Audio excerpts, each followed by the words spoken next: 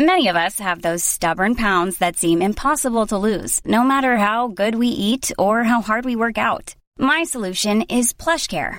PlushCare is a leading telehealth provider with doctors who are there for you day and night to partner with you in your weight loss journey. They can prescribe FDA-approved weight loss medications like Wegovy and Zepbound for those who qualify. Plus, they accept most insurance plans. To get started, visit plushcare.com/weightloss. That's plushcare.com/weightloss.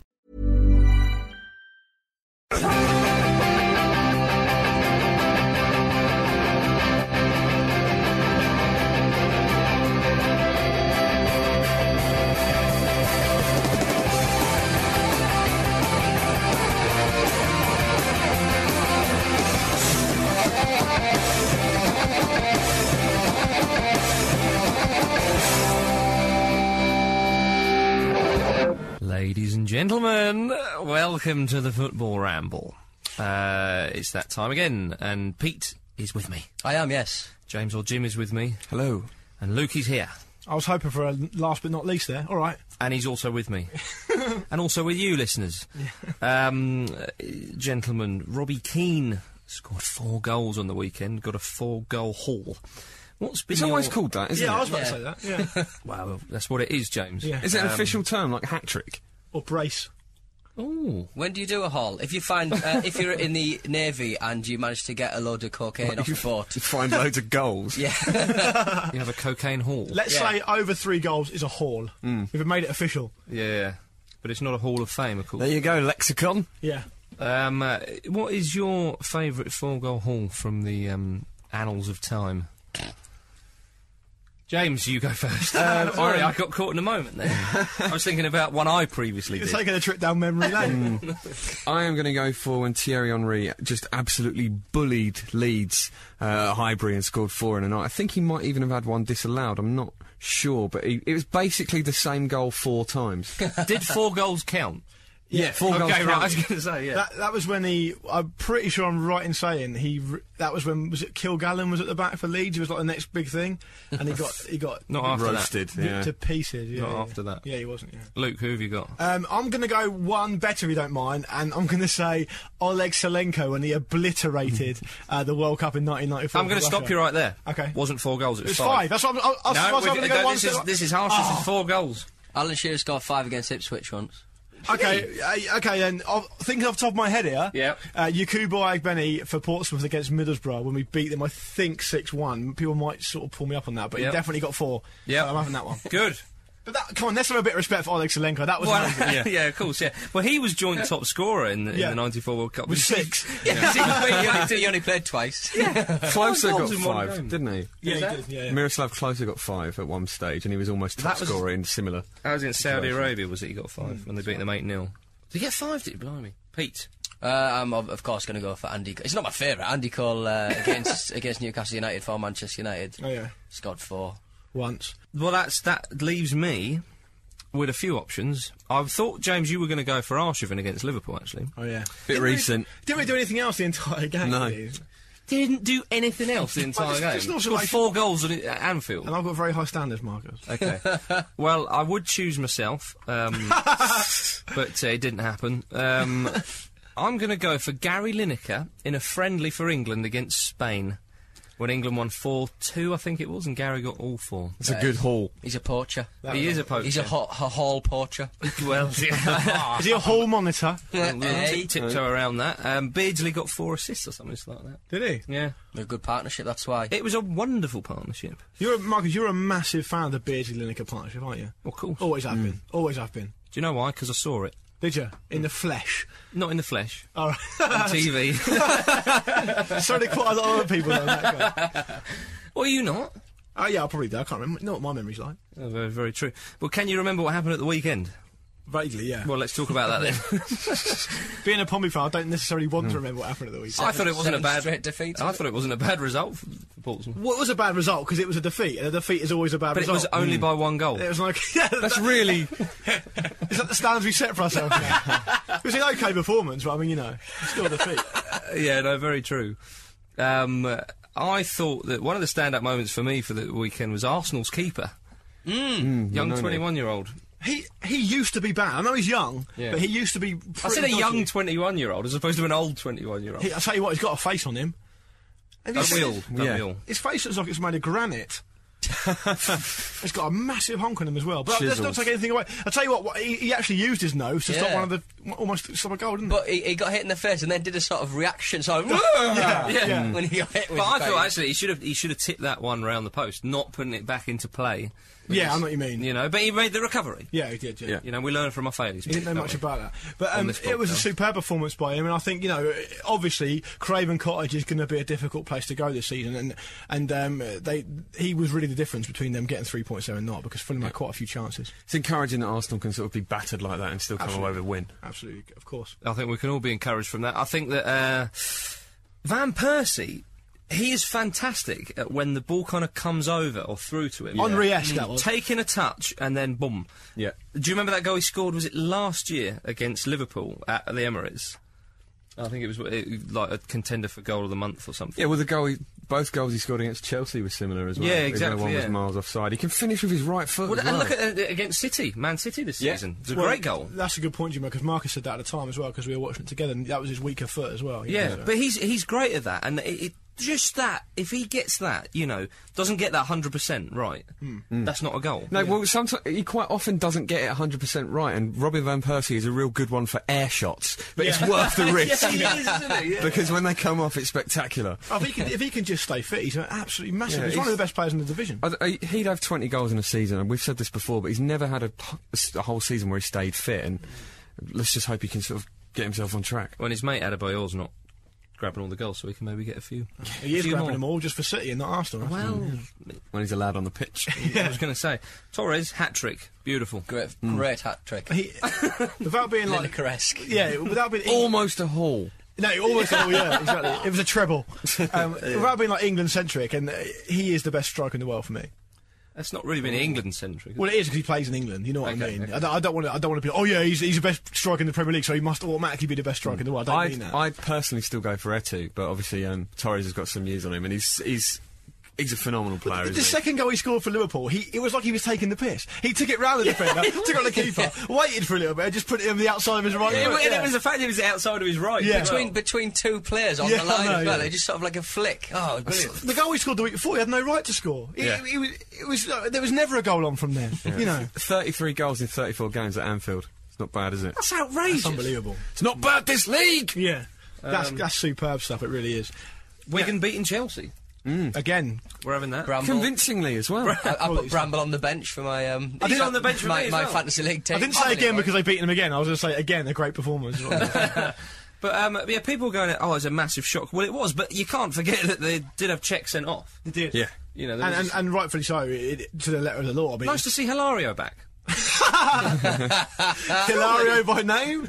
No, he's not that bad. He's not that bad. Yeah, I mean, He kept a clean sheet at home against Barca, did he not, in the Champions Yeah. League? Am I right in yeah, saying? Well, he's obviously an experienced goalkeeper, isn't he? but he's got a funny name, and I like the stereotype. That's right. And don't foreigners and their funny names.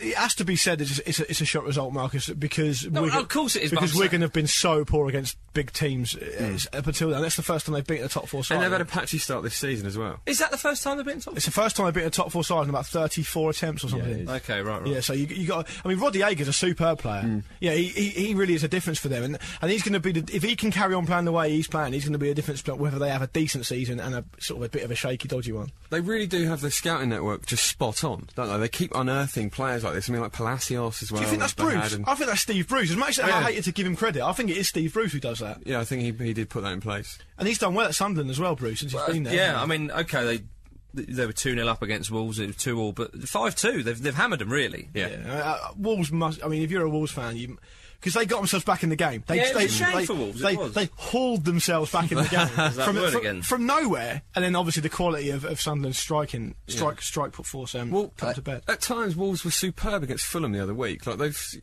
I think they're giving a fairly decent account of themselves. They've got a couple of wins under their belt. It's going to be They'll tough. beat Portsmouth. I enjoyed that the little back pass free kick they had to do inside the. Oh, box. that was class. That was brilliant. I love that. Yeah, they hardly ever scored. Last goal I've seen scored like that was for England. Oh, Shearer. Shearer and Sheringham on there. Yeah. Yeah, The Shearer SAS. just thundered the thing into Yeah. the roof of the net. But that was lucky, that one they scored, because it could have gone anywhere, couldn't it? Yeah. Man United, good a win. Good a win. Yeah. Away to Stoke. Ryan Giggs. 2 assists again. Hey, you're loving that. Yeah. I'm loving Ryan Giggs. I hardly fancy the pants off him. Don't we all? But, yeah. His little airy toes doing the work. We're going to talk about big 36-year-old. results. Are we going to talk about Newcastle's result? Well, we are. Yeah. We can move straight onto that if you so desire. Sending Roy Keane to DEFCON 2 / 5 o'clock shadow. Yeah, Once it goes full beard, DEFCON 5, get the fuck out of town. He's going to explode. He's going to explode like Ahmadinejad, the Iranian He president. does look like Ahmadinejad when he grows up. Oh my goodness. He's showing signs of cracking up, though, isn't he? He's saying things like, well, yeah, maybe I'm just being found out. But, yeah, I've got to bring something to the team at the moment. I'm bringing nothing to this team. God. It's like, you're Roy Keane! He actually said that, didn't he? He said that every place in football I've been up until now, I've like to think I've brought something to the club. I've brought nothing to Ipswich. You're still there! A little Don't say that bit, a little bit of stuff. Yeah, you're not writing an autobiography. A little bit of that could go a long way with Paul Ince, I think. He's caught whatever Sol Campbell's got. Mentalitis. It's like, he sort of, one of my favourite quotes from the weekend was like, it might be the weekend before actually, Keane sort of saying, I will allow a mistake, but not when it's made more than once. Yeah, is that right? Yeah. One of those weird things was because I was watching that on the Football League show. The more and more bizarre Football League show. It's like Blue Peter. That's weird. Blue Peter crossed with Crime Watch. Crossed with Oz, the TV show. But when that guy does it, well, I forget his name. Manish. Yes, when he does his links and all, he's always walking. Yeah. He never bloody stays still. Why is Jackie Oatley in like an operations room? Yeah, I know. And why they give her... Here I am they give her- monitoring the goals. Yeah, but they give her things to say like Dave from Newcastle says up the Magpies. The setup is very much like 24, I think. The CTU in the second Yeah, it is like that. section. I keep on expecting to come. Yeah, and seeing photo fits of players on the walls. But one of the weird things, so watching it on that show was like. My brain couldn't My brain couldn't compute that my eyes were seeing a Kevin Nolan hat-trick. It was like, what's happened? The world's gone crazy. Another near 4-goal haul. Exactly. Can we call hat-tricks that a near 4-goal? They're hat-tricks or trebles. A near haul. A near haul. He's taking the game ball home because he's got a near haul. And 2 goals would be a half haul. Yeah. I think it's an idea myself. Pete, Newcastle, 4-0. Well, you know, I Smile. think no. I think we got found out against Blackpool a little bit. I think we got found out against, I forget how we played in the League Cup, but we certainly got knocked out, I know that. It's like, our squad's very, very thin and we can't play, we can't put kids out against the weaker teams. So I think if we're not very lucky with injuries, and to be honest, weirdly enough, Diego Maradona's helped us because he's not called up Colaccini or Jonas Gutierrez. He's only for the friendly that's I think next week, couple of weeks. Yeah. It's absolutely incredible that statement made sense. but the fact that he's only choosing home people that are located in Argentina. Yeah, and they're like Or 35. Well, actually, I was talking to Rupert, SouthAmericanFootball.co.uk, and he was saying that for these friendlies, sometimes they for the ones in between the European fixtures, they have a deal with the European clubs that they won't pick European-based players, and so that is a side full of... Yeah, but he's been doing that anyway, though, not just in friendlies. Well, but that particular friendly, I think it's against Ghana. He's just picked players who play in the Argentinian leagues, and Ariel Ortega's one of them. Yeah. Wow. But At the age of 35, getting a recall. 36? Ariel Ortega's had to go on loan to a club that's closest to his rehab centre. Well, this is it. He is still in rehab. You know, it's unbelievable that he's been recalled. But surely the point of him picking only a sort of home-based side for friendlies is to sort of blood players from the Argentinian league. And just filling it in with Ortega. Surely Ortega's not going to get a shot for the World Cup squad. It doesn't make any sense. No, well, that's... It's this is Maradona. Well, especially when he's not picking people like Cambiasso regularly. Yeah. Well, okay, well, that's... Higuain! Well, well, Rupert was telling me not letting this go. But Higuain, actually... well, there's questions about his patriotism, which I think we mentioned last time, or certainly before, because he was born in France and one thing or another. But apparently he does not get on well at all with Heinze and Gago. Gago, that's it. Yeah. Gago, sorry. Yeah. And Maradona loves those players, apart from Heinze's rubbish. and Gago's not much... well, Gago's all right, he's all right. But you see, Maradona's put Mascherano and Gago as key in his midfield. Yeah. Yeah. He basically and he puts Heinze back there because actually Heinze does have a lot of experience, as we all know. Which I mean, he's called up a 36-year-old uncapped player, for crying out loud. Yeah. I forget his name, but I think he thinks to himself, well, Higuain also didn't play in the under-20 World Cup once upon a time, and he shunned it. That wasn't when Maradona was in charge, and Maradona was very, very angry at That's that. a big deal in Argentina. Well, as it is a big deal in Argentina. I mean, well, look at David Bentley when he didn't want to play in the under-21 European Championships, was it? He got a lot of Yeah, score. but Higuain's still decent. Yeah. Just look at David Bentley. Okay, maybe not, but you see what I mean. So I think that's why he doesn't get on well with those players, and there's a bit of politics. And Maradona is all about he's such a patriot. He's a terrible manager, man. He's a terrible man. I'd be willing to bet. And a terrible manager. But I'd love to meet him. I think they should just get like a flag in charge, because it seems to be he's driven by patriotism. Yeah. So just get a flag. Just hang it up on the wall and write a team on it. Yeah, just get the president to. But look at the way They'll have them painting the flag on their faces. Yeah, while they're playing. But look at the way he plays. For a player who played such wonderful football, he loves the blood, guts and the gore, doesn't he? Well, I've read people... Riquelme's not in that side. Riquelme's not on that side because of something you touched on earlier, which is that he made Mascherano his main man and captain, and Riquelme, being the character he has, got put out by that. But so I've read people say that people like Jorge Valdano, who's like a really thinking man's footballer and intelligent man, saying that people don't realise that Maradona was quite a tactically astute player. Yeah. But he doesn't seem to be a tactically astute manager. He really takes that England 3 lines patriotism in an Argentinian way to the ultimate extreme. It'd be like having Ian Wright in charge of England. Yeah. But that's it, though. It's weird, isn't it, that his playing style and his managerial style are two totally different things. I mean, look at a man like Stuart Pearce. Again, blood, guts and gore and all the rest of it. But he's not quite like that at manager level, But it is so often the case that what the player is like as a footballer just bears no relation to them as a manager. It's pretty much always the case, to be fair. There's not many players that have been great players that have gone on to win big things. I mean, Guardiola, Beckenbauer, but really... It's really thin on the ground. The other one that the other one is Diego Milito. Now has he scored 5 in 5 for Inter? He's had a good start. But the thing is with him is that he didn't play well in Argentina when he was playing there, and then he went to Europe, and so they never really saw him too much. And so in Argentina, he's not got a very good reputation. Whereas the manager's got to go beyond that, though. Well, of course he does. But this is Maradona with him, you know. So why Milito's not playing? I don't know. Well, I hope they go there. We can't have a World Cup without having Messi, and because Cristiano Ronaldo's probably not going to be there. So it'd be a shame if those two don't go. I mean, for we've said this. Yeah. In Italy, Inter Milan have lost a game to Sampdoria, and there's Del Neri Sampdoria, and someone suggested that Jose Mourinho's a kind of bogeyman, if you like, was Del Neri, and Mourinho responded by saying, "My only bogeyman is my assistant coach, no one else." Whatever that means. If I remember correctly, Del Neri replaced me at Porto and was sacked 15 days after his appointment. Yesterday he won, tomorrow he will lose, the day after that he will draw.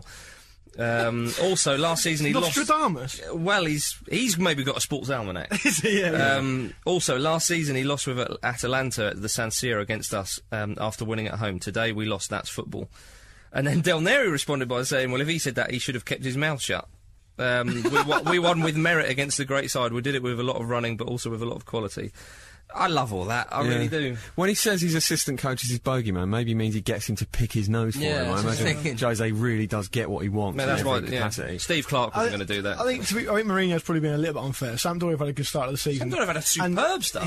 That's not strictly true what he says about Del Neri. Didn't Del Neri want to go back to Italy because he couldn't settle in Portugal? Yeah, and I think it wasn't as cut and dried as that. So you know what Mourinho's like? Someone says, "Oh, have you got a little chink in your arm?" Exactly. Sometimes I think I love Mourinho as much as the next man, but I sometimes wonder if he's like a little bit insecure. Yeah. You know, he's definitely got a little bit about him, do you know what I mean? He can't resist it. He's a bully. He is, isn't he? Yeah, he is. But we love all the knee slides and all that sort of stuff. So absolutely.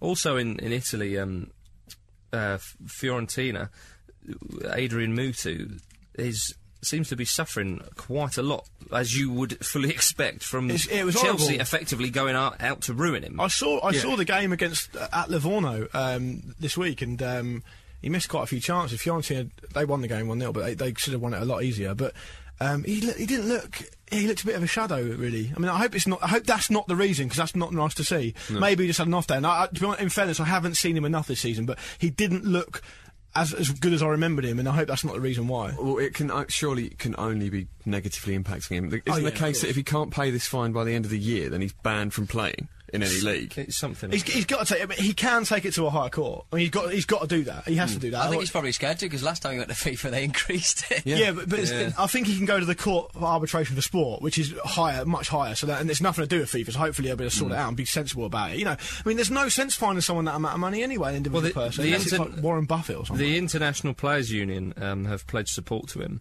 saying that they've actually gone in with saying he was discriminated against the grounds of his nationality, which I don't know if they're on dangerous territory or whatever there, but that's certainly something they're saying. And they suggested that had the same offence been committed by a player with a British passport, then they wouldn't have had all that kind of stuff. I don't know about that. Yeah, I mean, I think that's grabbing at straws. Yeah, it seems like the wrong straw to grab at. Yeah, it doesn't really matter. If you just sort of put your briefcase down and went, "That's mental," Your Honour. But if you look at I mean, we've probably talked about it before, but I mean, just recently, Kenya managed to pay off one of their fines that meant they were allowed to play another World Cup qualifier. Where people had been chucking stuff on the pitch, they were charged about, I think, £6,000 or something by FIFA. The Ivory Coast that managed to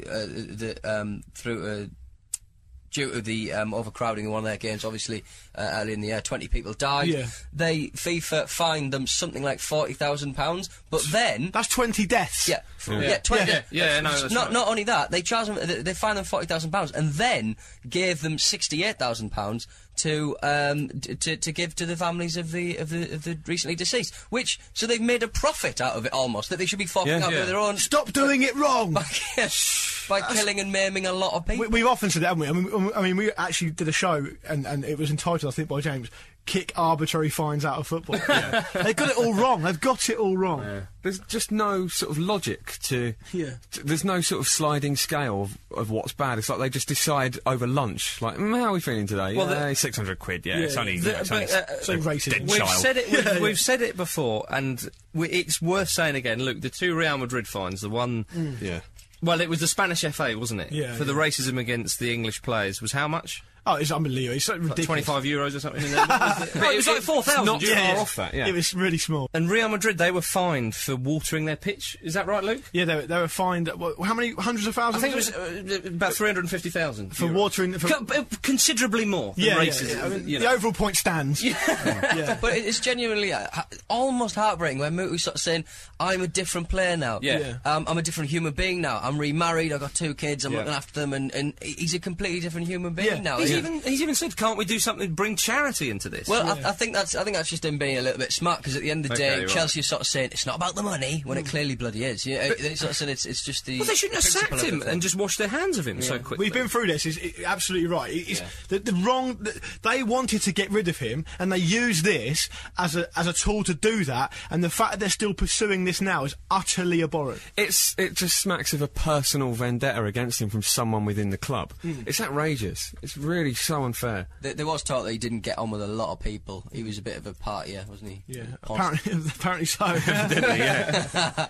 Last Saturday, as people may have seen on the Twitter and the Facebook and all, and the website, we played our first 11-a-side match, the Football Ramble and Friends. We had to get some ringers in, didn't we? Because only 4 of us. Well, and friends. Yeah, exactly. Yeah. And we played Pete, your team, Perfidious Albion. Pete, you played for us. My Sunday League team, yeah. And we won 3-2. We did, yeah. I was genuinely surprised, because we've never played an 11-a-side match. Yeah, it was all right, wasn't it? Yeah, I mean, they had 10 men, but still, we had Luke in goal, who's never played in 11-a-side before. 11-a-side goals. Yeah, well, not for about 8 years, and that was only once. So I think we can get away with saying that, yeah. And I think it's worth saying that none of us knew, I certainly didn't know, and I think most of the team didn't know that we were playing against 10 men until the very end. No, I didn't, yeah. What? Why did we attack? Well, what did we do? But I mean, we never played together before, really, and especially not 11-a-side, so it was a good achievement. And also, boys, the weather was a good achievement. Very hot weather as well. I was sunburnt. Yeah, were you? Yeah, in September, eh? Same for both sides. Yeah, true, that's true, yeah. No, thanks to Perfidious Albion. Yeah, and hopefully we'll be able to play them again. Anyway, we better say it was 3-2. Well, I did say that. Did you? Yeah. If you want to ram the point home. Yeah, I do, yeah. I think it's important. It's a 5-goal thriller. Who scored, Marcus? I got one. Yeah, Rupert from South American Football got a penalty, didn't he? He did. And then and Chris popped up with a winner. That's Chris Gore, I think his name is. Why not? Yeah, I think Sounds a bit like Hall. I pushed him out from centre back to left midfield. You're not taking any credit for any of the goals. He got the winner, so I set it up. Yeah, true. Yeah, Luke, you were a speck on the horizon. a very large fat speck. Luke did a really, really good reaction save. Oh, you did? Shea Given-esque, which was very good. It's a save I didn't realise I'd done till it had happened. But then, Save of the season. But then Save he of the did Let two in. consequently get lobbed. I didn't get. It wasn't a lob. He said that on purpose. You see his face. He's actually reeling me in. It wasn't a lob. My positioning was poor, but it went in the bottom corner. It wasn't a lob. I'm 6'3". I don't get lobbed. All right, simple as that. Like Pete says on my gravestone, it's going to say never knowingly lobbed. Emails. He's not lying. I should have gone right. Well, James did that when you weren't here, I think. Oh, did you? Fair enough. Original. Oh, we're on the same wavelength. That's why. I'll go first, one, Marcus. Please do. I've got an email. It's a rather serious one, but I think it's a point worth addressing and something to make everyone aware of. It's from a guy called Tom Fern, who is a Hyde United fan. Now, Hyde are in the Conference North for now, obviously one division below the Blue Square Premier. Yep. And they've recently sort of pretty much been wound up and ceased to exist as a club because of an unpaid tax bill which was left by a benevolent sugar daddy who just up sticks and left. So they're trying to raise some cash. Now, they need to find £35,000 by this Friday, so all sorts of fundraising things going on this week.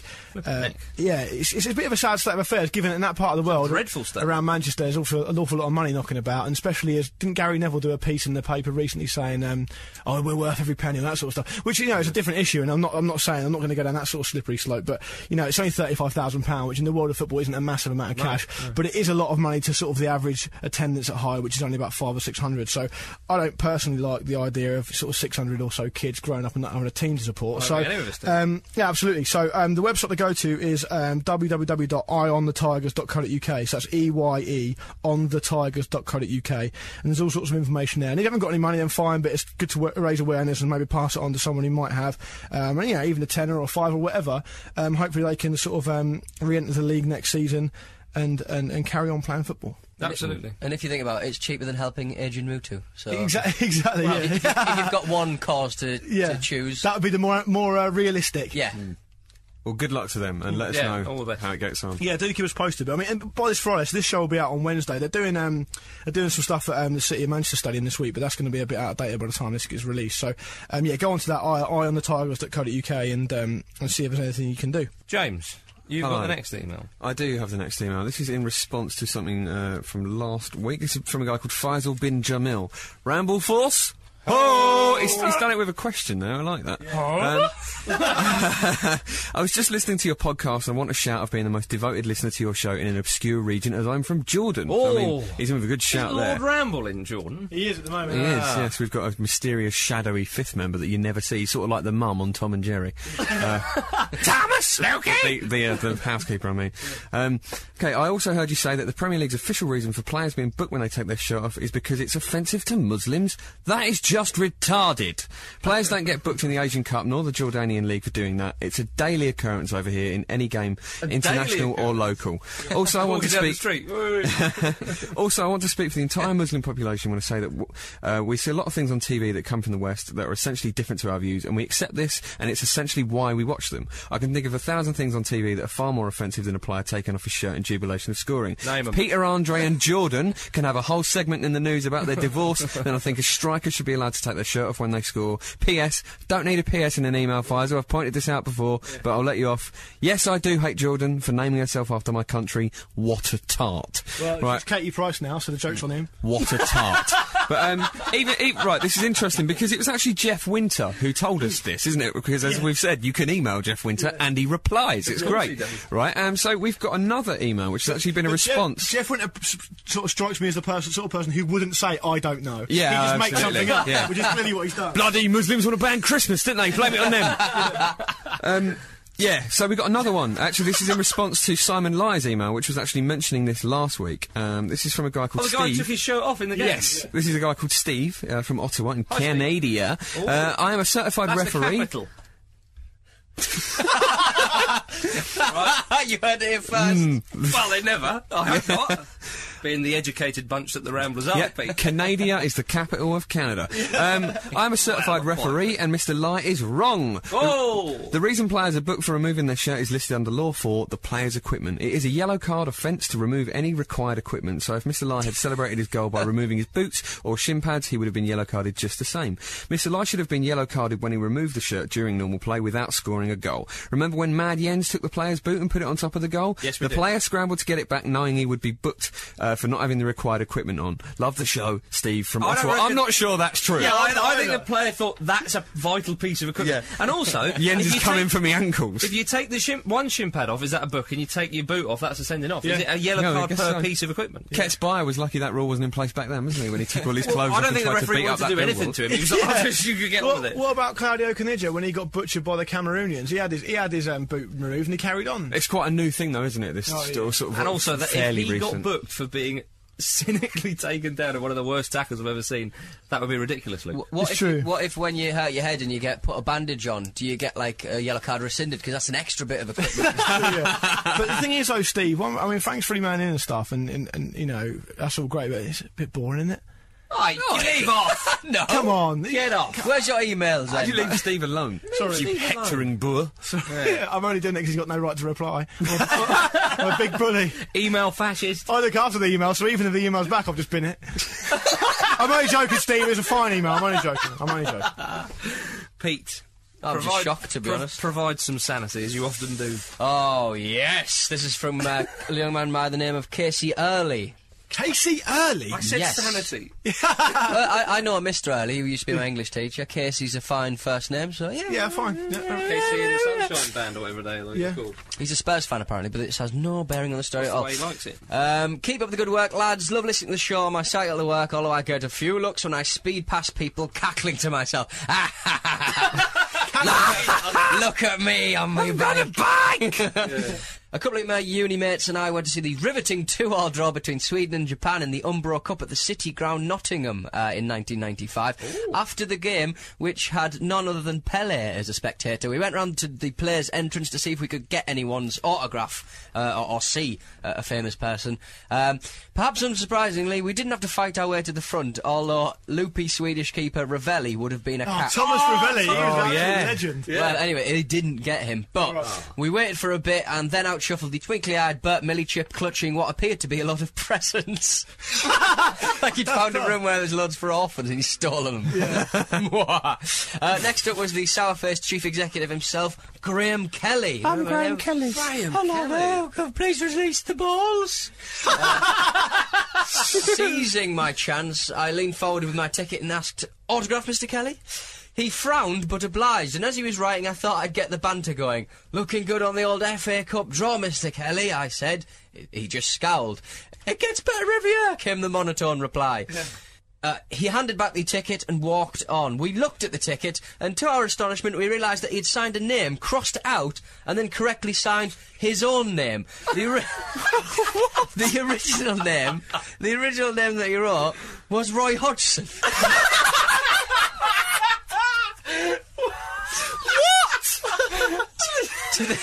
How'd you forget who you are? He was in charge of the whole Football Association at one stage. He doesn't even know who he is. Give it to Gascoigne. Give it to Frank Clark. To this day, we can only speculate why he did this. Alcohol, schizophrenia, or maybe just a little gag. All of the at our above. All of the expense. above. Mr. Kelly, if you are listening to the Football Ramble, and I'm pretty sure that he is, Yeah, personally, yeah. please spill the beans. Yeah. You Please, mental really, please nut. do, yeah. How have you got to that position of power? Really? Mind you, hi, Graham Taylor, so... Mike Ashley made £1 billion. Nothing makes sense. Steve McLaren managed England. Yeah, that's true, yeah. Diego Maradona's in charge of Argentina. We could go on. We've got a podcast that people actually listen to. We'll probably want to add to that list. Yeah. That's a great email. Cracking. Yeah. I think it was like when Paul McCartney died in the 70s, and he's been replaced. Was it 60s where he died and then he was replaced? I think he was actually Roy Hodgson. There's a fake Roy Hodgson. Is that right? The original Beatles are all giant shape-shifting paedophile lizards from space. anyway. Go away. Well, there you Having go. said that, have you ever seen Graham Kelly and Roy Hodgson in the same place at the same time? Exactly. Hey, think about that. Yeah, and when you do see that in a sitcom, when they come back and pretend to be the auntie or the mother, hello, you put a high voice on, don't you? Yeah, like Graham Kelly, Mrs. Hello. Doubtfire. Yeah. Exactly, classic example. Oh, hello, children, release the balls. It can only be true. Yeah, Marcus, do you want to inject some sanity into the proceeding? Yeah, that's what I asked you Yeah. for, Pete. Oh dear, you big disappointer. Buongiorno, Rambolinos. Whilst listening Is to this from Alan Partridge? I hope not. Not again. Whilst listening to a few podcasts from last season, I was reminded of the discussion about getting the ball in the crowd. I'm 23 and I have sat in the same seat at Celtic Park for 13 years. The recent Celtic v Hearts match, there's a young lad who sits next to me, 8 years old, and he was given the honour. It was his birthday, and he was given the honour of having his birthday message and photo displayed on one of the big screens. Cracking. So before the game and at half time, he made sure I was looking, and this led me to asking for his autograph, which he was delighted with. Yeah. Midway through a frustrating second half, the Hearts keeper cleared the ball high into the air, and as the ball plummeted towards me, I knew it was destiny. I caught the ball like Paolo Di Canio in the most sporting act in history, paused for a moment to experience the quality and the fragrance of a genuine match ball, then threw it back to Danny Fox, who didn't say thanks. Oh. Backslapping commenced, and I felt that one of my goals in life could be ticked from the list. Then I turned to the lad beside me. The look on his face made me realise I'd denied an 8-year-old boy one of the best birthday weekend Monday playground braggings in history. Oh, that is poor. Then I thought of how Michael Owen was feeling when he scored past the 13-year-old goalie, and also that the fact that the boy will never watch John Barnes manage Celtic, and I knew I'd made the right decision. Keep up the good ramblers. Oh, that's from Dan Brown. Superb. Cracking, well done, Dan. Not the Dan Brown, I hope. I don't think so. No, he's on the No, promotion he's trail. Scottish, so he's Dan Brun. It's quite well written as well, so probably not. Oh! Political and Zing. literature and that. Did you see the? Did you see that clip on the YouTube about where there was this baseball game where the ball gets hit into the Oh, the stands? kid catches it. And well, the dad caught it and went, yeah, and everyone's gone, woo, because you get to keep them as a souvenir. Yeah, that's right, you do. And then he hands it to his little daughter, and his daughter just throws it back. So he loses the little souvenir. That's class. Oh. So, who are we going to give the champ manager a goodie bag to? I think it's got to be KC, the man who uncovered Graham Kelly for being Roy Hodgson in disguise. Yeah, I think so. I wholeheartly endorse that. Our Championship manager goodie bag is on its way to you, my good man. Funny stories! It is funny stories. Who's got one, James or Pete? Shall I go first? Go on, old sport. All right, then I will. This is about the very popular story about the Danish goalkeeper. We've had a lot of people tweeting, and people emailing in asking what we Think about asking it. about what we think about it. I think it's a great idea. If you like. A goalkeeper in Sweden's top football league may be suspended and perhaps fined after he was caught moving the goalposts. Quite literally. moving the goalpost. Kim Christiansen, a Dane who plies his trade with IFK Gothenburg, was seen on camera kicking in both sides of the goal frame to reduce the target area ever so slightly at the start of a crucial match in the in the First Division. Swedish First Division, yeah. The game between IFK and Örebro was shown live on national television, but it took the referee more than 20 minutes to spot that the posts were a few centimetres inside the guidelines marked on the pitch. He moved them back out to their correct positions, but because he was unaware that the goalkeeper was responsible, he couldn't take any further action. I mean, why would you? It was an AstroTurf pitch, wasn't it? That's how he did it. 'Cause otherwise they're obviously 3G, drove 3G. into the ground. Yeah. And he said Christensen admitted it.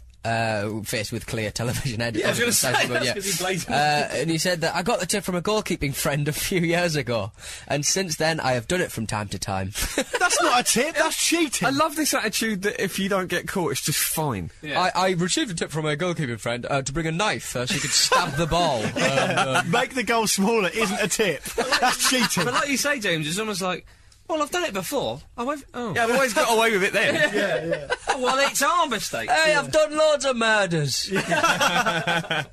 Bloody Why Ibrahimovic now? arrested me once in the red light district. I once caught a guy when I was on the train who got fined for not having a ticket, and he said to the train guy, "Well, the thing is, I've done this so many times. It don't matter how much you fine me, I'm still going to be up." And the guy was like, "Right, maximum fine. Yeah, why say that in that situation? You know, don't say that to him. Going back to the Scandinavian football thing, whenever I watch Scandinavian football, it looks really good fun. Yeah. I'd love to play in Scandinavia. I really would. It's not me trying to tout myself. I'm committed to the ramble. Yeah, good. Scandinavian leagues for the population you have there are massively supported, really well supported. But no, it just looks like really good, real good. Played in the right spirit. Good crack. Apart from that clip I saw recently when the guy's moving the goalposts. No, well, yeah, but it's all banter, isn't it? It's true. Yeah. Like that one bloke who absolutely pulverised that player off the Oh the yeah, ball. he broke his leg. Yeah. Yeah, that's not very nice. Yeah, but you can't say that represents the entire Swedish league, can definitely you? No, and I'm not going to say that. No. Good. But I'd love to play there. Gothenburg. It's not issuing a come and get me plea on the ramble. The transfer window's shut anyway. Get a Twitter account like Darren Bent. DB10 the truth. James, you've got a funny story I for do. us all and the Ramblers. Okay. QPR supporters could be forgiven for not remembering their derby match against Crystal Palace on April the 4th this year. This is from the Sunday Telegraph. It was a turgid goalless draw, and yet, unbeknown to those in the stands at Loftus Road, something extraordinary was happening as midfielder Lee Cook came on for the home side at half-time to replace Liam Miller. Telegraph Sport can disclose that the substitution was made on the direct orders of Flavio Briatore, the QPR chairman and co-owner, working 6,500 miles away at the Malaysian Grand Prix in Kuala Lumpur.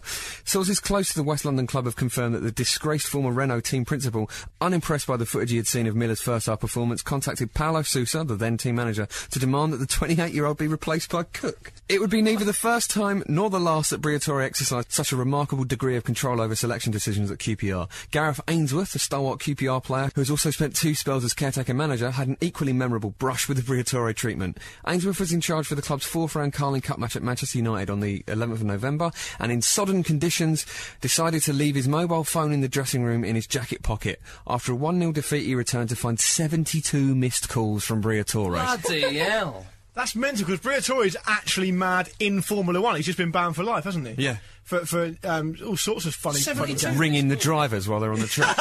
yeah. Well, put your hands free on then. That is absolutely nuts. He looks like a sinister one. He's got those blue glasses. I don't want to say any more in case he has me killed. He's the women you see him with, you just think, Bond villain. Yeah. Absolutely. When he was making those 72 missed calls, presumably it was a Man United game, so he would have been there. Was he in the crowd, like, stroking a cat? Like, ringing him? Did he leave a message? Yeah, we don't know. Hello, yeah, it's the chairman of QPR here. Steve Claridge. And Graham Kelly. Maybe you left your phone somewhere. Sorry. Give me a call back. Maybe you'll try to call me or something. Ladies and gentlemen, it's profile time, and the profile this week is on the Cup Winners' Cup. Oh, we've often threatened that. Well, I'm pleased you pulled it out. Well, the Marcus. boys in the Hall of Fame need something to play for. That's very true. Barry Davis needs a big trophy to commentate on. At the moment, they haven't even got a stadium at the moment. Well, all they? in Just good, sort of all in kicking good around time. in the ether. Oh, don't open the curtain too far. Yeah. Okay. The Cup Winners' Cup, it began in 1960. 7 years before the Summer of Love. Yeah, sorry. All right, I shouldn't have to do I that. missed that, sorry. It won the smelting race. I'd say so, yeah, that's good. That's good, definitely. Marvellous. Marvellous. You wouldn't drink out of that cup, let me tell you. Yes, the Cup Winners' Cup, it was a football club competition, which happened every year, and it was contested by the most recent winners of all the European domestic cup competitions, so the FA Cup. Would our younger listeners remember it, Marcus? Well, I certainly hope so. It finished in the late 90s, so it depended. Kevin from Fife might not have heard of it. Who's a real feature on this show all of a sudden. That's well boring, Marcus. yeah. Sorry, Pete. Kevin. It had a 39-year history, and it was a straight knockout tournament with a 2-legged home and away ties until the single match in the final, which was staged at a neutral venue, of course. Well, the only exception was that it was when in the first year of the competition it was a 2-legged affair, but as I say, the other 38 years it was 1-legged, a one-off final in a neutral venue. I'm not a fan of a 2-legged final. No, I'm not. I like the neutral venue. Yeah, I do. Neutral venue, absolutely. And it was 32 teams with 4 knockout rounds prior to the showpiece final, and it was. It was one club from each UEFA member association. Just a cup winner. That's one it. cup. Hence the name, isn't it? Exactly, from each country. However, if, for example, if I don't know, Manchester United won the FA Cup and the league, then it would be the finalist. Yes, it would. Of the competition. Would get in there. And if the finalists came second, then it would kind of go down the league. Yeah. So that's how it would kind of work there. The first competition was held in 1960 to 1961. Anybody name the 2 finalists? Oh, Spurs? No. 1960. Close. Spurs were involved. Spurs, yeah. It was Fiorentina versus Rangers. Oh, was it? Yeah, Fiorentina won 4-1 on aggregate. And the last one was 1998-1999. Finalists, anybody know? That was at Villa Chelsea? Park. It was at Villa Park. Yeah, and it wasn't Chelsea. Chelsea were. It was at Villa Park, and it was it was Fiorentina again. No, it was Lazio. It was Lazio. Yeah. And Mallorca. Ryan Mallorca. Okay, yeah. There you go. Yeah, and the cup was abolished in 98-99 to make way for a bigger expansion to the Champions League, which of course we have now, and then in the UEFA Cup, which is now the Europa League. Europa League, eh? And all that nonsense. Yeah. But prior to all that, the Cup Winners' Cup was actually regarded as the second most prestigious European club competition. So, yeah, because I remember it having quite a lot of... It was better than the UEFA Cup. It was better than UEFA Cup because you had the European Cup, which obviously became the Champions League. You had the Cup Winners' Cup and the UEFA Cup, and as you say, James, Cup Winners' Cup was the second. Yeah, it was, I remember it with a lot of prestige, but people seem to think of it as if it was like this tin pot. And if you won it, you got to become the Cup Winners' Cup Winners, which is, you've got to be happy with that. Or the Cup Winners Squared. So why Enjoy didn't that repetition, why fans. didn't they get rid of the Fairs Cup then? Well, the Fairs Cup became the UEFA. That moulded into that motion to UEFA. They don't know what they're doing at the top, James. Let's be honest. Which is why we've come in. Yeah. Not really, James. but you know. Interestingly enough, now you see, I love that straight knockout competition. No club ever successfully defended the Cup Winners' Cup. Yeah. Different winner in 39 years. That's brilliant. But there were That a lot of clubs that had the chance. There was a couple of close ones. Arsenal in Yeah. the mid-90s is a real obvious example. Did they lose to Parma, or did they beat? No, they beat Parma and lost to Roger Smith. That's it. Zaragoza. Scored. Oh, that was Naeem, wasn't it? And then Naeem, obviously. And I think Belgian Saint-Germain side as well. Yeah, they came close. And I think, was it Anderlecht in the 70s? Okay. They won, then they got to the final, lost, and then they won it again. So they were quite, successful. I love the fact that, in a way, it would kind of like make the FA Cup keep going because you win a knockout tournament and then you've got another one. It's just knockout the whole way through. But also, though, people talk about fixture congestion and all. Well, if you don't fancy the Cup Winners' Cup, then you can go out the first given opportunity. Is it fair to say that Jimbo's point is valid because the FA Cup that is one of the biggest contributors to devaluing the FA Cup? Sure. Because people don't. Well, you guaranteed European football. Yeah, and you don't see the Europa League or the UEFA Cup as it was as a big enough prize. Well, Millwall got into Europe. I mean, it wasn't Cup Winners' Cup. Yeah, not for about 5 minutes. Well, yeah, it made for attacking football, didn't it? Because even when it was two-legged, it was like this is it. I remember Arsenal beat Standard Liège 7-0 in the away in the George Graham era. Eddie McGoldrick scored in that game. It's just. Yeah, that wasn't when Arsenal were known for scoring lots of goals. No, that was a couple of weeks worth of goals there. Yeah, exactly. The next 5 league games were 0-0. Yeah, you just quote her up in that round. But, from 1972 onwards, the winner of the tournament would play the winner of the European Cup, later the Champions League, in the UEFA Super Cup. Class. And see, again, because it was, in recent years, it's been the UEFA Cup versus Champions League, but it wasn't. It was the Cup Winners' Cup. Again, it was given more prestige than UEFA Cup. But it's funny, when it first came about, the Cup Winners' Cup, it wasn't really that. A lot of the Europe's top nations weren't really that interested in it. The British teams especially were very sceptical of European competition. Well, actually, it was in England and Scotland. The domestic cup is very prestigious. So those England and Scotland, I think, quite like the idea. And in the first season of the Cup Winners' Cup, there was only just 10 clubs in it. But by 1968, all the UEFA members nations had domestic cup competitions due to the success of the Cup Winners' Cup, which is one of the reasons. But as I say, by the late 60s, the Cup Winners' Cup was really on the map. And as you say, James, it showcased a lot of attacking and entertaining football because you really can go hell for leather in them. Oh yeah, absolutely. Yeah. Well, there's none of this we'll rest some players. You don't have any of that. No, unless you got a 7-0 win in the first leg. You know what I mean? You're not going to rest them. Exactly. Yeah. And the most successful team in the history of the tournament? Barcelona. Ajax. It was Barcelona. Oh, was it? Yeah, four wins. But actually, English sides have won the cup more times than any other country with 8 wins. And with the biggest number of different teams, if that makes sense. Yeah. Chelsea, Arsenal, Everton, Man City, Manchester United, Spurs and West Ham when they were captained by Bobby Moore. Oh, they Yeah. are. And Scotland have 2 winners, Rangers and Alex Ferguson's Aberdeen. That's incredible, isn't it? You forget he did stuff before Man United. Yeah. That's right, yeah. Oh, he was superb. And he did it well. Yeah. Managed He did it well. Scotland at one point, didn't he? Yeah. Which is mental. Yeah. Well, and Spurs became the first British side to win a European trophy, which was the Cup Winners' Cup, and they beat the holders Atletico Madrid in the final 5-1, which is one of the largest margins of victory in a one-match European final. I was up there with Madrid Eintracht fan. That was 6-3. 7-3, sorry, yeah. Eat that up, fact fans. Stat fans. A fact sandwich. That 7-3 was Di Stefano and all those. All people, those, yeah. Rangers in 1972, they won. They beat Dynamo Moscow in the final, I think it was. Pretty sure it was. En route, they beat Bayern Munich with Franz Beckenbauer in the side. And they got to the final, obviously, in 61 and 67, and this was at the Nou Camp. They won 3-2, and there was a massive pitch invasion. And as a result, Rangers were given the trophy in the dressing room afterwards. And they were forbidden by UEFA from defending their Cup Winners' Cup the following season. Can you imagine being presented the trophy in the dressing room? Well, and UEFA kicked him out of it. That's rubbish. The next year, yeah, because of the fans. You know. Yeah. And then a year later, when Milan beat Leeds United 1-0, there was big suggestions. Oh, yeah. That the referee. There's actually a Leeds councillor still now campaigning to get the guy to admit he cheated. Is that They'll right? get the ref because they got nothing in the second half. There were a lot of dubious decisions. Norman Hunter got I mean, sent off for Leeds. without being too libelous, I mean that was sort of the norm. I mean, Brian Clough, as we mentioned before, Brian Clough had a lot of issues with Italian teams and refs and that sort of stuff in Europe. But so they so Norman Hunter was sent off for Leeds, and the referee. I mean, Norman Hunter wouldn't go in hard. Well, not in Europe.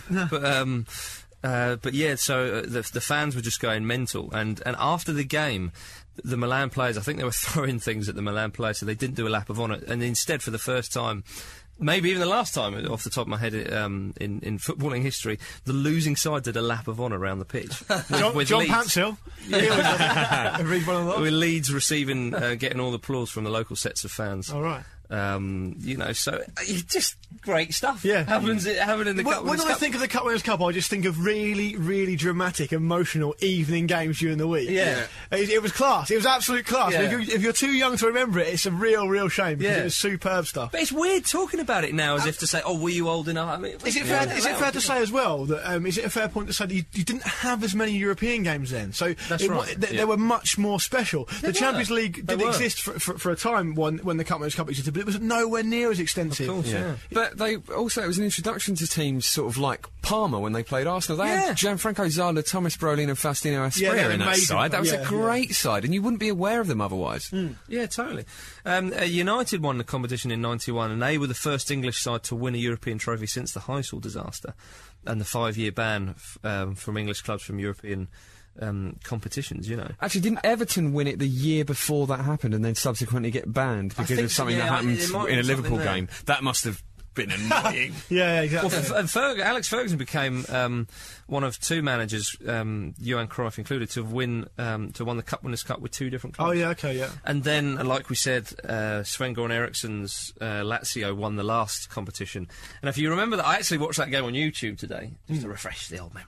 Yeah. And Christian Vieri, lovely header to open the scoring. He was some player. Yeah, Danny equalised, and then Pavel Nedved scored a lovely one. Was that Portuguese star Danny? I remember him. Yeah. What happened to him? He had to be referred to as Portuguese star Danny. If it's the same one I'm thinking of, it The might West be Ham Danny. one? Yeah. The youngster. Maybe. Yeah. Forever young. He had lovely hair. Yeah. Yeah. Didn't Harry Redknapp say I didn't know whether to play him or shag him? yeah, I remember that. Off the record. I think they're the same player. I mean, this could be a terrible research error. Well, someone will email in, I'm sure. Yeah, exactly, yeah. Either way. We've got to get one in for the show. And we love them for that. Yeah, exactly, Absolutely love them for that. And so, of course, into the late 90s, as we say, the expansion of the Champions League, making more than one team from all the highest ranked countries and all.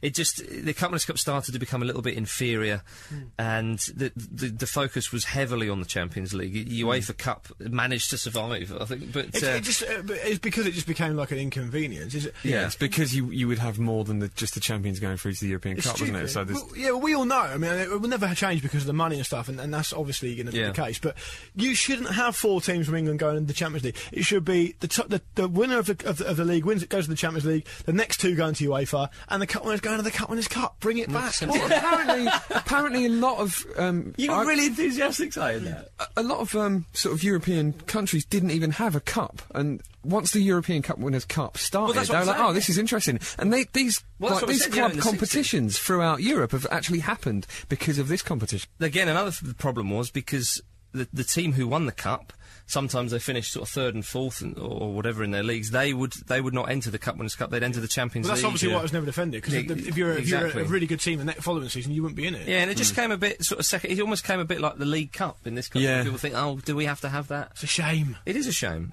So yeah, the 1998-1999 tournament, which was won by Lazio, that was the last one. The trophy was awarded to Barcelona permanently because they were the most successful club. Although Lazio kicked up a bit of a fuss because they were the last winners. I thought you were And going to say wanted because they were the most sexy. Yeah, that as well. yeah, that was also taken Well, into account. football ramble will be given. Yeah, so Lazio weren't too happy about that, but yeah, it's a shame, massive shame. I just wish it would come back, but I don't think it will. But at least it's got a lasting legacy.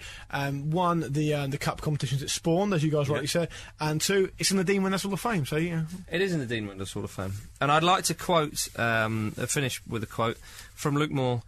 Bring it back. In you come.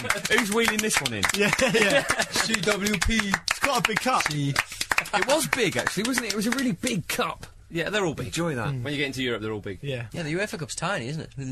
No, UEFA Cup. That's massive. UEFA Cup's huge, man. The Fairs Cup was only Stop small. calling it the wasn't it? Fairs Cup. The old Fairs Cup was only very small. Yeah, but Wasn't the UEFA Yeah, but Cup's UEFA been in Cup's since like the 70s. The biggest it? cup. I don't. When Newcastle won the Fairs Cup, Newcastle won the Fairs Cup. They didn't win the. The biggest cup in world sport has got to be the Stanley Cup, the NHL one. Have you seen that? That is about 6 foot tall. It's literally 6 foot tall. Yeah. What We're other not talking about that. We're talking about the Cup Winners' Cup. What other I don't even cups- know why I said that. What other cups have we lost along the way? Do you reckon? We're quite interested to see how many different names of cups who were involved in it. And stuff. The Do you have- Anglo-Italians, obviously. Yeah, a big that's- scalp. The Anglo-Italian was. I'll tell you what. I'm not being funny. I had some good memories of the Anglo-Italian Cup. Yeah. Done it front and back. Listen, imagine right in the early 90s or the mid-90s when Pompey were utterly shit. Actually being able to watch England, Pompey playing against like an Italian team at Fratton Park. It was amazing. It was amazing. You know, I can remember when I used to collect the old programmes. Players with long hair. Those Anglo-Italian programmes, although they were effectively glorified friendlies, those programmes, I can remember seeing Peruzzi play in goal. Oh, yeah. Against Pompey. You know, Torino. Yeah, you'd never see any of that normally. It was brilliant. But it'd be like Brescia and sort of like teams Foggia. that- Yeah, And also, yeah. obviously, we're not talking about like the Second World War, so it wasn't like. Amazing. But you just didn't have the exposure. You didn't have the internet or any of that, so you would never see that is it. It's not that long ago. Yeah. Yeah. Ladies and gentlemen, that is the end of the show. I hope you've enjoyed it. Remember, if you want to get in touch with us, the email address is podcast@thefootballramble.com, and the website is www.thefootballramble.com. Pete, say goodbye, damn you. Goodbye, damn you. James, say goodbye. Goodbye. And Luke, say goodbye. Goodbye. We're all off to win the Cup Winners' Cup.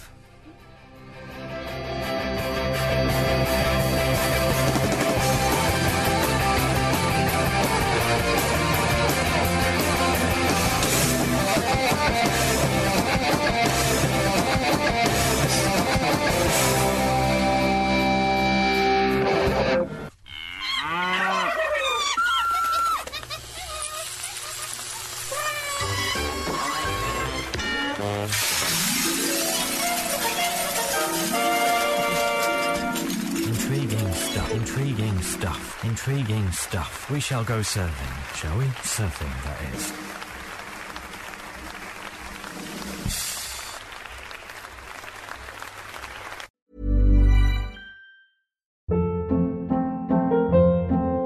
Hold up. What was that? Boring. No flavor. That was as bad as those leftovers you ate all week. Keke Palmer here, and it's time to say hello to something fresh and guilt-free. Hello Fresh. Jazz up dinner with pecan-crusted chicken or garlic butter shrimp scampi. Now that's music to my mouth. Hello Fresh. Let's get this dinner party started. Discover all the delicious possibilities at HelloFresh.com.